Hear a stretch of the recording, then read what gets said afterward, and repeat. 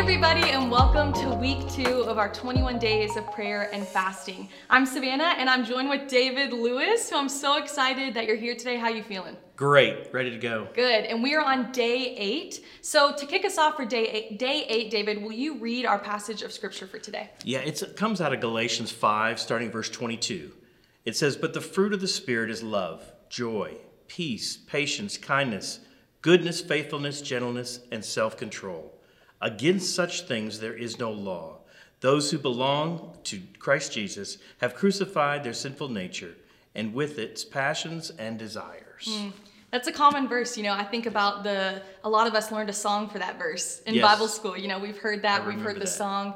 But when we were talking about it before, you mentioned some interesting history and really context for that scripture. Can you share that? I thought it was so good. Sure, the whole letter to Galatia was started because Paul went there on one of his journeys. He went with Barnabas the first time and then Silas the second time, and they evangelized. There were lots of folks who gave their life to Christ. Some churches were started, and there were both Gentile Christians and Jewish Christians that came to know Christ.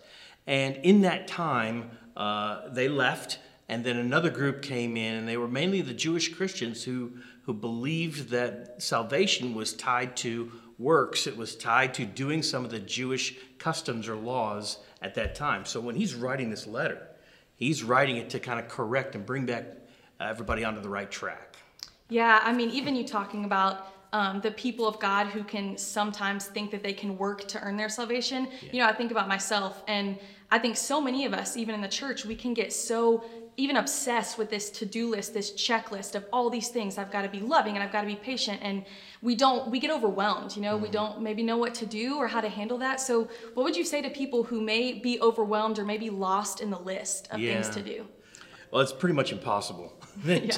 to look at this list between self-control and patience. There's no way we can do those. I fail every day on those, and I've been a believer for a long time. It's not about checking things off a list.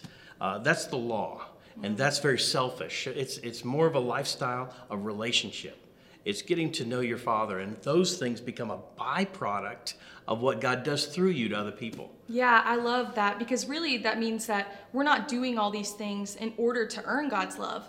We're doing all these things out of the overflow of the love that we've received from God and the salvation from Christ, which is really what you're saying. It's very self-centered to live life that way. Yeah. And even the Jewish Christians, they were doing it because of the traditions. Those traditions were an outward sign that they were a believer. And that's not necessary. You're trying to prove to everyone around them of their status. And that's what makes it wrong to me. Yeah. That this is a lifestyle. And the verse 25 says, "Since we live by the Spirit, let us keep in step with the Spirit." So we have an obligation to walk this out, this love of Christ out, and allow it to be seen by the folks. Yeah, so David, what do you think that looks like practically for us in today's time to walk in step with the Spirit? Good question. In this passage, it says, "Those who belong to Christ Jesus have crucified their sinful nature with its passions and its desires." That's something we've got to do.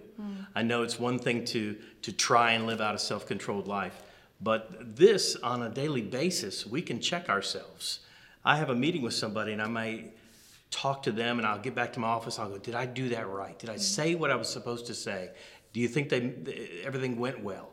And so I may need to go back and apologize.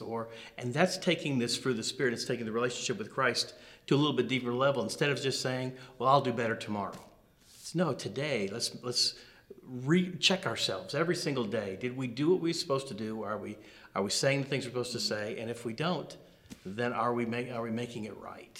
Yeah, and the word says that they will know us. They will know we're Christians by our love and by our fruit. So that's the ultimate goal, It is. for people to know Christ through us. That's right. So I love what you had to say today. Thank you so much for joining us in our conversation. And thank you, everybody, for tuning in to day 8 of our 21 days of prayer and fasting. We look forward to being with you tomorrow.